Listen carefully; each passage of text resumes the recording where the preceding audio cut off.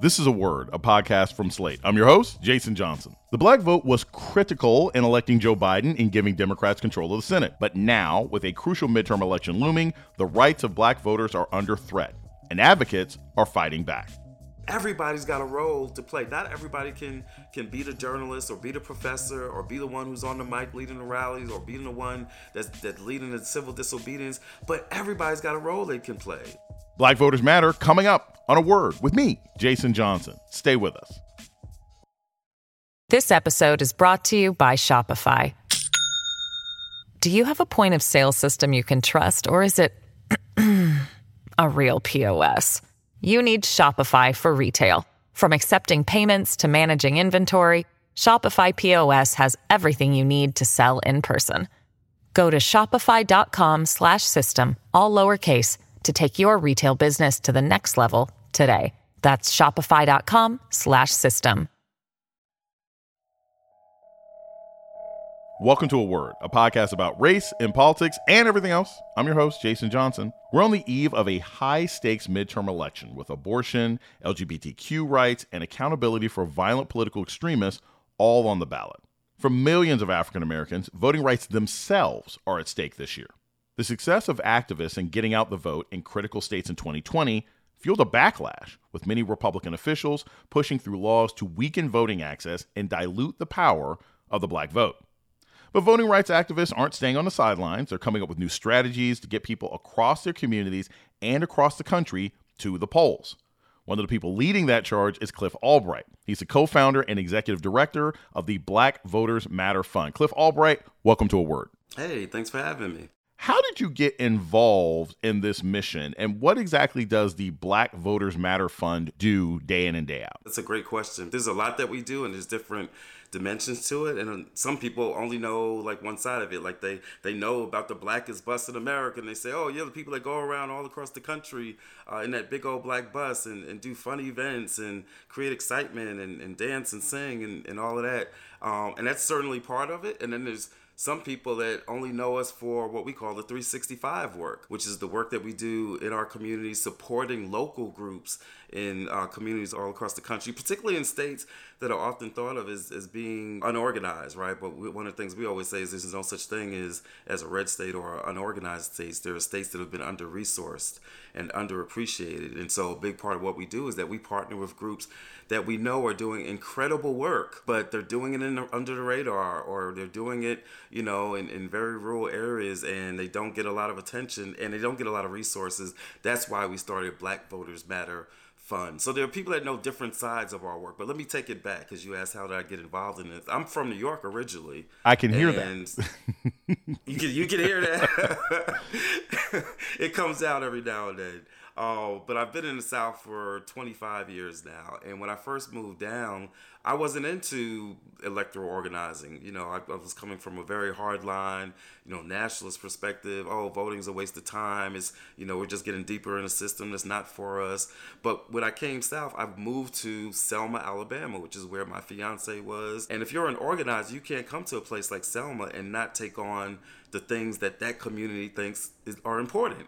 And in Selma, voting was important, right? And so I had to find a way to get involved, but to get involved in a way that was consistent with like my activist background. And so, we started engaging in elections in a way where it wasn't just about, hey, fill out this registration form. Hey, we need you to vote. It wasn't just about rounding up the Negroes to vote.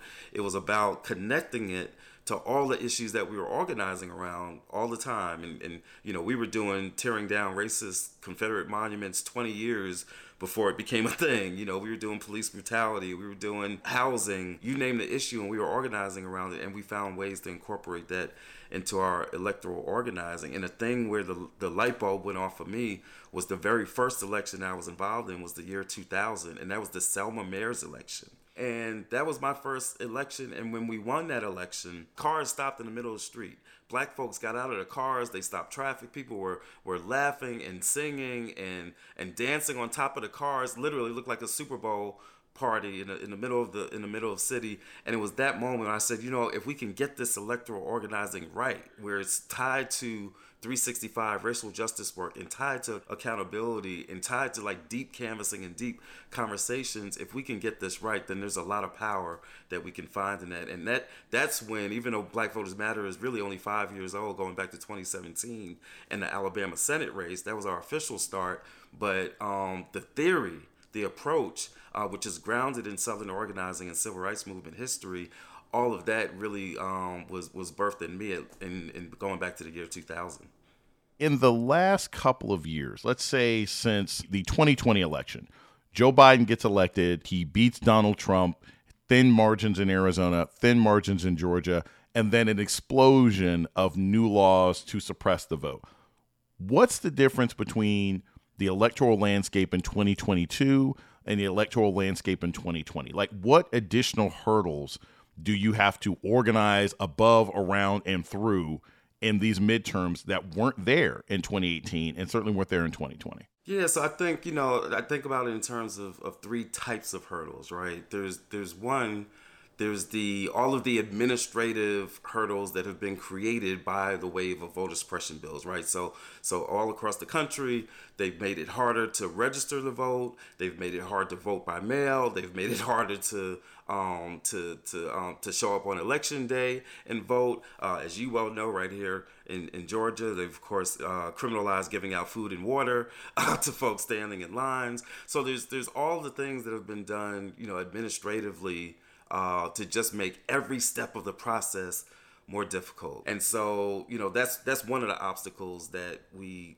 have to confront. Another set of obstacles, and it's related to that, but it's the overall atmosphere of fear and intimidation that's been created, right? So along with those administrative obstacles, you've also got things like they've made it easier for there to be hostile poll observers, in some cases actual poll workers, right? In other cases, people observing the poll workers. And in Florida, of course, we've got the noted election police, right? Which is really extending something that had been done in Georgia and other places for some time. Brian Kemp, when he was Secretary of State, was notorious for having his Secretary of State's office sending out investigators. In fact, there's a whole case here called the Quitman 10, which was 10 plus 2 actually, but the Quitman 10, who were a group of activists and election organizers that had been prosecuted wrongly and frivolously by the state of Georgia at the time. And they're not alone, but the main thing being that you've got this intimidation, you've got the space for the Proud Boys and the Oath Keepers to go out and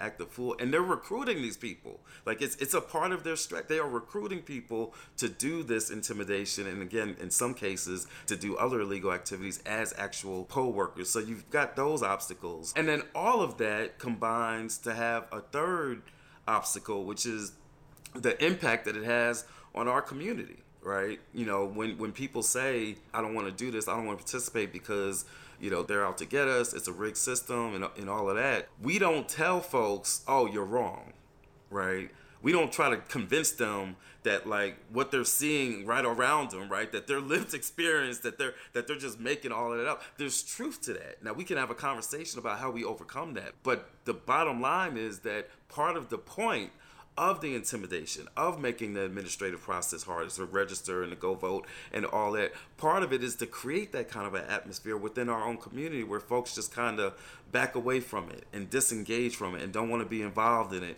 and even start to talk negatively about it. The suppression isn't just about the one vote that they get to suppress. No more than those 20 arrests that they did in Florida recently were just about those 20 people that they arrested for so-called voter fraud, people that they had basically entrapped and set up.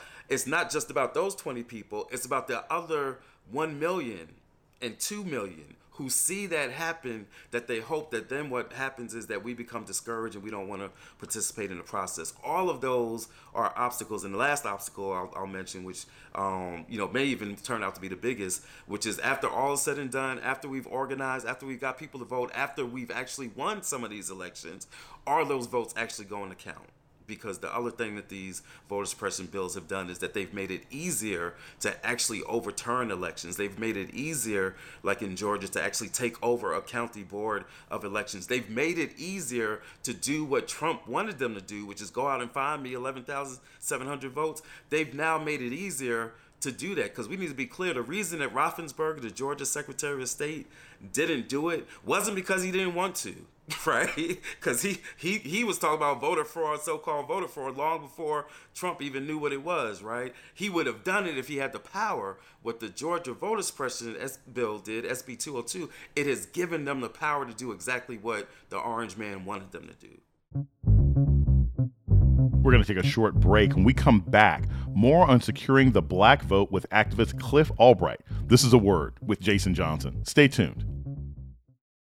I have a special announcement for you today. For a limited time, you can get 6 months of Slate Plus for just $29. That's 50% off. As a member, you'll get no ads on any of our podcasts, unlimited reading on the Slate site, and member-exclusive episodes and segments from shows like Slow Burn, Amicus, and Political Gabfest. Slate's podcasts cover major news events, from elections to social issues to historic court decisions. Our shows also discuss what makes a song a smash, analyze what's going viral, and decode cultural mysteries. If we've become a part of your listening routines, we ask that you support our work by joining Slate Plus. Sign up for Slate Plus now at slate.com/podcast/aword to access all Slate's content and support our work. Again, that's just $29 for 6 months through October 28th. So sign up now at slate.com/podcast/aword. This episode is brought to you by Shopify. Do you have a point of sale system you can trust, or is it a real POS? You need Shopify for retail. From accepting payments to managing inventory, Shopify POS has everything you need to sell in person. Go to shopify.com/system, all lowercase, to take your retail business to the next level today. That's shopify.com/system. This is Jason Johnson, host of A Word, Slate's podcast about race and politics and everything else. I want to take a moment to welcome our new listeners. If you've discovered A Word and like what you hear, please subscribe, rate, and review wherever you listen to podcasts. And let us know what you think by writing us at aword@slate.com. Thank you.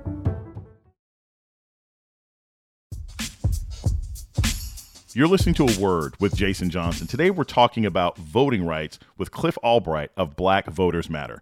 Cliff, I have to get into this with you. You've got this narrative that's been going on for several weeks. Black men are becoming Republicans. Black men are leaving the Democratic Party. And it is people like Killer Mike, Ice Cube. There are these sort of examples of these black men who are supposedly saying, you know, my T-shirt and cell phone business stayed open because of Brian Kemp or Ron DeSantis, and that's why I'm going to vote for the Republican Party. Are there any numbers to back this up, or are these just people talking? Because the numbers don't seem to me to show that there's any significant drop-off in African-American male support for Democratic candidates. And more importantly, I don't see any numbers that suggest a huge increase in African-American men voting for Republicans. But am I wrong? Are there any numbers behind all these narratives? No, I actually agree with you, Jason. I think that it has been more of a narrative, and one that's been fueled by influencers like Killer Mike and others. They get a lot of attention, but at the end of the day, I'm gonna tell you, you know, and I live here and I do this work and I'm in the streets regularly talking to people. I haven't seen the numbers, and honestly, we haven't really seen an election where it's really borne out that that there's going to be this massive shift. People can talk about this poll and that poll, but at the end of the day, as we always say, polls don't vote. You know, people do. And I'm just not believing or seeing or hearing that there's been this major shift taking place. You know, you guys are based in Georgia, and that has become the fulcrum state in politics. What's different today about the race between Stacey Abrams and Brian Kemp in this year's midterm race versus the governor's race 4 years ago? I'm really not even sure that there's a whole lot that's different. The race 4 years ago was razor thin margins. We knew it was close the whole way, and it's close now. The slight difference is Kemp is now an incumbent, and what does that mean? That means he's had 4 years to maybe, you know, shell out some favors, maybe, you know, find him a couple of so-called black influencers or two that might, you know, talk favorably about him that caters to that segment of our community that, you know, will go into this mythology of, oh, well, he was good for business because he reopened COVID and he helped keep a couple of black barbershops open, right? But I don't think at the end of the day that it's going to be a whole lot. I don't think he's going to dip that far into the black vote overall or the black male vote in particular. Maybe a little bit, but fundamentally, the contours of this race are still the same. It's still about the ability to expand the electorate, to reach into the changing demographics of Georgia, but to actually have that result in turnout. Because as we always say, demographics isn't destiny, right? It's not enough that the state is changing. You've got to actually do work to make that come out. And so I think at the end of the day, I think that just as Stacey surprised people 4 years ago with the race being closer than what they thought it was then, I think the same thing is going to happen this time around. Are there differences in how you have to message and campaign on the ground with African-American men and African-American women? And does that change? I mean, like, do we got to talk to black men in Mississippi different than we talk to black men in Georgia or North Carolina? Or is it just there's some pretty consistent messaging across the board for black men and black women that Black Voters Matter and other organizations use when you're trying to get people out to vote? Yeah, and to that, there is some truth to that. There is a difference, right? There is a difference in the way that we communicate. I mean, heck, even taking it back a step, there is a difference in terms of that gap that exists between, you know, how black women vote and how black males vote. But as we often point out, that gap exists across races, across ethnicities, right? Men in general are more conservative than women are, right? In part because if you're a man in a patriarchal society, then you're gonna be a little bit more cool with status quo staying the same, right? So that exists across races, across ethnicities. So yes, there is a gap. Some of it is about the issues. Like I give the example a lot that, and we just talked about it, black men do more heavily look at the economy issues, right? You know, they're concerned with entrepreneurship and, you know, and how I can make a living. Can I provide? And part of that is based in gender stereotypes, right? And gender roles. And, oh, I got to be a man. I got to be able to provide. And so there's more of an emphasis with brothers on that economic point. That doesn't mean that sisters don't care about the economics, right? They care about putting food on the table as well, but it's not as much of a defining feature of their womanhood as it is with brothers and this sense of manhood. You know, the healthcare issues, you know, will be something that sisters will be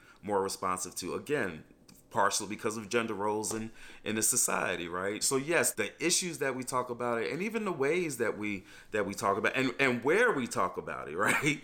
All of those things play a part in being able to message. And I think what candidates and parties often do wrong is that they don't understand those nuances, and or they don't even try to deal with them, and they just they just feel like, well, I can just focus on black women because, you know, if I can get black women, then I'm gonna get the black men. And there's truth that we know that our sisters, when they go vote, when they organize, that they organize a whole community. But, you know, too many candidates, I think that they can just like not try to target black men, and that somehow that's gonna end well, and that's not a winning recipe.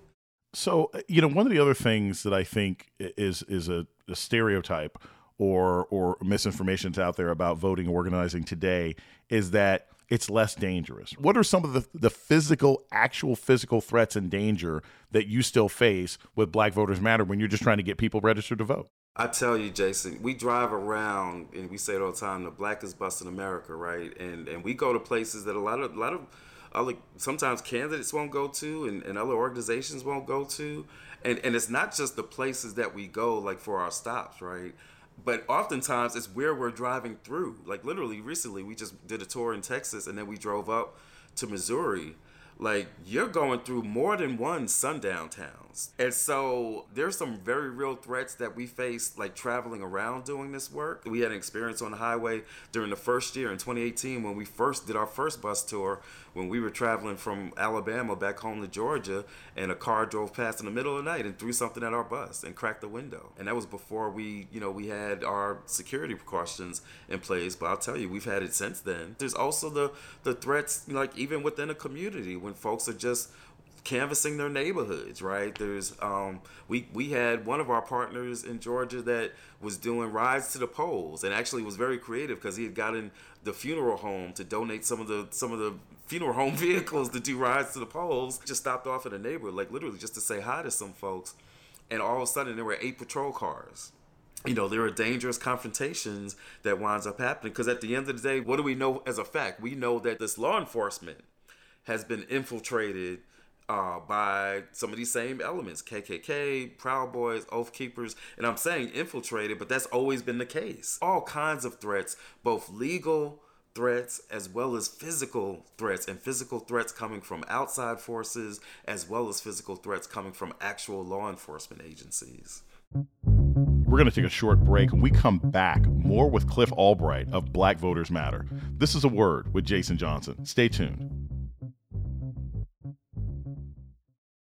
This podcast is sponsored by Ramp. Are you the decision maker in your company? Consider this. For the first time in decades, there's a better option for a corporate card and spend management platform. Meet Ramp, the only corporate card and spend management system designed to help you spend less money so you can make more. Most corporate credit cards offer points as incentives, but those points amount to less than their worth in real cash value. Ramp's business cards offer you cash back, real money in your pocket. Plus, you control who spends what with each vendor. And Ramp software collects and verifies receipts automatically, which means you'll stop wasteful spending and close your books in hours instead of days. Businesses that use Ramp add up to 5% to their bottom line the first year. If you're a decision maker, adding Ramp could be one of the best decisions you've ever made. And now get $250 when you join Ramp for free. Just go to ramp.com/easy. Ramp.com/easy. RAMP.com/easy. Cards issued by Sutton Bank and Celtic Bank, members of FDIC. Terms and conditions apply. You're listening to A Word with Jason Johnson. Today we're talking with Cliff Albright of the Black Voters Matter Fund. I want to get a little personal. Cliff, earlier this year you wrote for The Guardian about battling cancer and how that's made your work, the long days, the crowded protests, sometimes getting arrested, even more hazardous.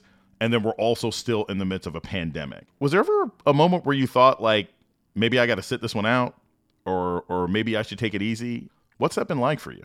There have been a lot of moments like that. In the article that you mentioned, I wrote about we were doing a direct action fighting for the federal voting rights legislation, and we were facing arrests. And I really had to think about it because one of the cancers, I have 2 forms, makes me immunocompromised. And being immunocompromised and in the midst of COVID, being at the DC jail wasn't necessarily the place I needed to be for an overnight stay. But we needed, for that series of demonstrations that we were doing, we needed to see it through. And I was told afterwards that my decision to see it through helped other folks. There were 5 of us that got arrested that day. And I also have to think about what the impact is on those around me, on my staff and other team members. I mean, really, it's just forcing me to do, and the reason I wrote about it is because it's forcing me to do what we all need to be doing on a more regular basis, right? Which is being mindful about our health, about our self-care, about making sure that we're eating right and exercising, that we're not letting this work and this battle against white supremacy, defeat us. Even when we get the political victories, if it winds up defeating us in terms of our health and our minds and our emotional well-being, then we've lost the battle, right? And so just really having to reflect on that. And I want to be more public about talking about healthcare and wellness in general, but in particular about the prevalence of cancer and the disproportionality of cancer. I just saw a story talking about the president's cancer moonshot, which I respect and appreciate, deeply, personally, at a personal level. I appreciate that. I appreciate his experience with his family dealing with the scourge of cancer. We need to have some conversations around this illness in particular and how it impacts our communities and the ways that we need to respond at a personal level, at a community level, and yes, at a political and at a policy level. It's interesting when you were talking about that and you were saying the sometimes level of frustration that people have when they're putting in this work and putting in this time, sacrificing their lives and bodies, only to oftentimes, at least on the part of the Black community, get people in office who take our issues and put them on the back burner. What do you say to people who feel frustrated, Black folks in particular, who are like, I can't vote for the Republicans because they just want me dead, right? But at the same time, I'm voting for Democrats who want me to literally put my body, my health, my soul on the line to get these folks in office. And yet I'm a secondary, third, or 12th priority once they're in there. The first thing I say is, look, I feel you. I feel the same way. I do this work every day, every year, and I still feel those same things. And I say that, and I always say that because it's important that we affirm that frustration, right? That we don't try to talk over it or sidestep it. That you got to affirm that frustration, because it's real. That's real talk. But then, we continue the conversation, and our team will try to focus, like, what are the specific things that you want, and what are the ways that we can get there, right? And at the end of the day, we can't get around that there are people in power who have the resources and the ability to take action on the things that we want. And then we talk about, like, what are the things that we have gotten done? Like, because we said that in Georgia. Look, y'all, if we get these 2 Senate seats, we're going to be able to get George Floyd, and we're going to be able to get, COVID and healthcare, and we're going to be able to get voting rights. And it turned out that we only got one out of those 3, but there are things that we actually got, right? So, and let's talk about that. Like, let's talk about infrastructure and how that creates the opportunity so that we can deal with situations like Jackson and like Flint and many other communities that don't have water. Like, we did that. We made that possible. Let's talk about that. We now have a Supreme Court justice named Ketanji. And, while some might say that that's just a symbolic thing, that's just an individual, that's an individual that's going to have a say on, the law of the land for about the next 40 and hopefully longer years, right? And we're already seeing the power of having her voice on that court, like we saw, a week or 2 ago when she dismantled the notions of original intent and the 14th Amendment and so on and so forth. So that's a real thing. Let's talk about the fact that because Black folks showed out in state after state, and this president is office, which also means that there's a certain Department of Justice who I have been highly critical of, right, for a number of reasons.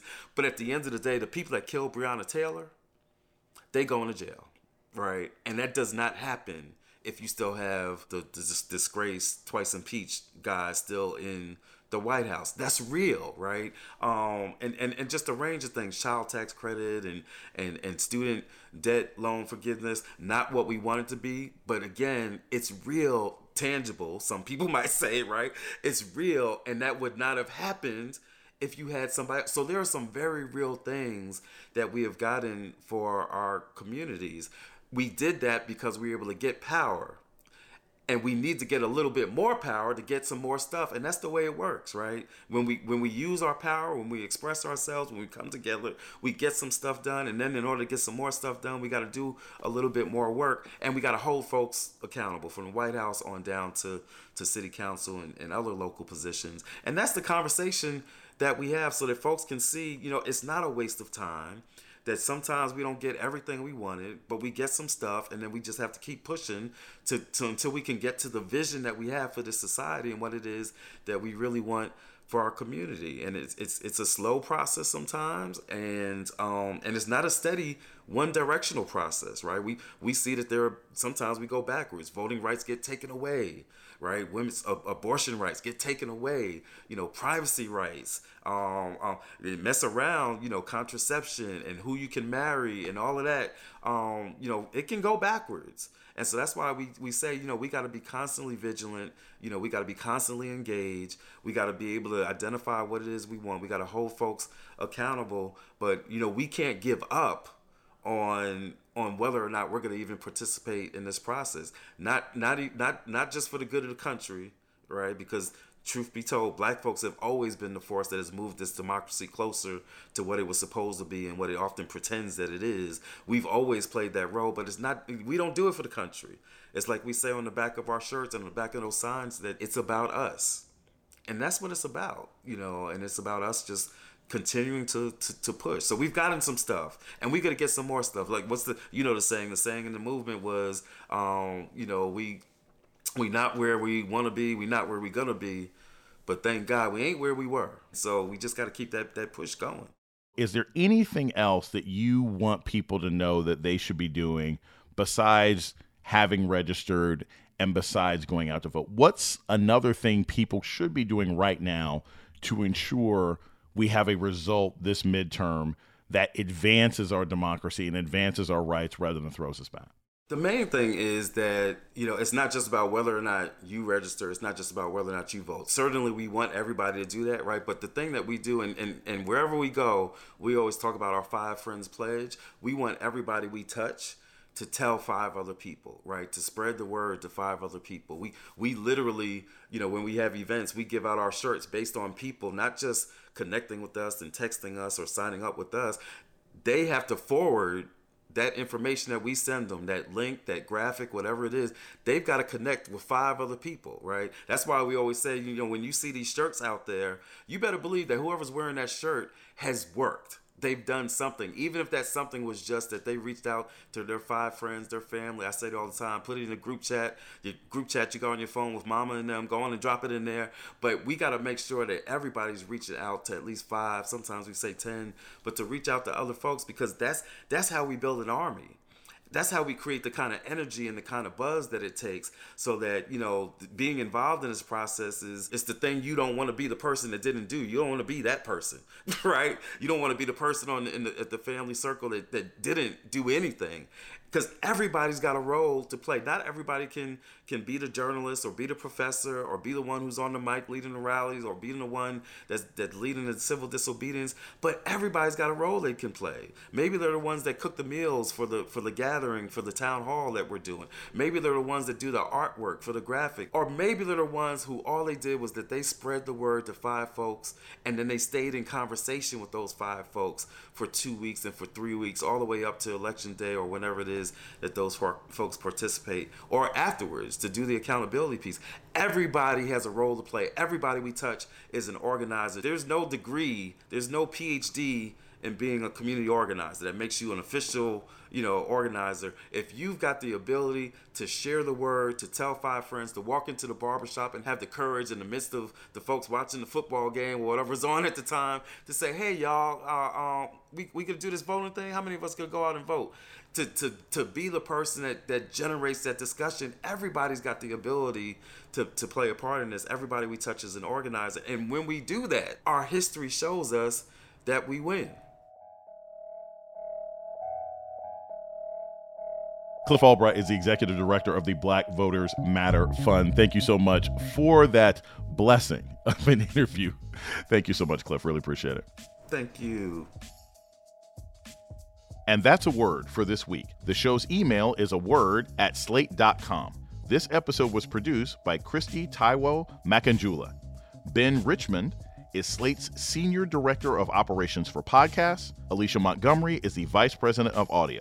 Our theme music was produced by Don Will. I'm Jason Johnson. Tune in next week for a word. Step into the world of power, loyalty, and luck. I'm gonna make him an offer he can't refuse. With family, cannolis, and spins mean everything. Now, you wanna get mixed up in the family business. Introducing The Godfather at ChumbaCasino.com. Test your luck in the shadowy world of The Godfather slot. Someday, I will call upon you to do a service for me. Play The Godfather, now at ChumbaCasino.com. Welcome to the family. No purchase necessary. VGW Group. Void where prohibited by law. 18+. Terms and conditions apply. Hi, this is Dahlia Lithwick, host of Slate's legal podcast, Amicus. If you're listening to this show, you might be interested in Amicus's live show that we're hosting in Washington, D.C. on Tuesday, May the 14th. My colleague, Mark Joseph Stern, and I will be talking to some amazing guests, including Sherrilyn Ifill and a sitting state Supreme Court justice, all about how originalism, a relatively recently invented way of interpreting the Constitution, has taken over the Supreme Court and radically reshaped the law. It's been doctrinal rocket fuel for the conservative legal movement and facilitated the rolling back of abortion rights, the expansion of gun rights, and the obliteration of the separation of church and state. And as another wildly consequential Supreme Court term careers to its end, the court's originalists are on a tear. But there's something you can do about it, and we hope you'll join us in D.C. on May 14th to explore the possible pathways out of the current situation. Go to slate.com/amicuslive for tickets.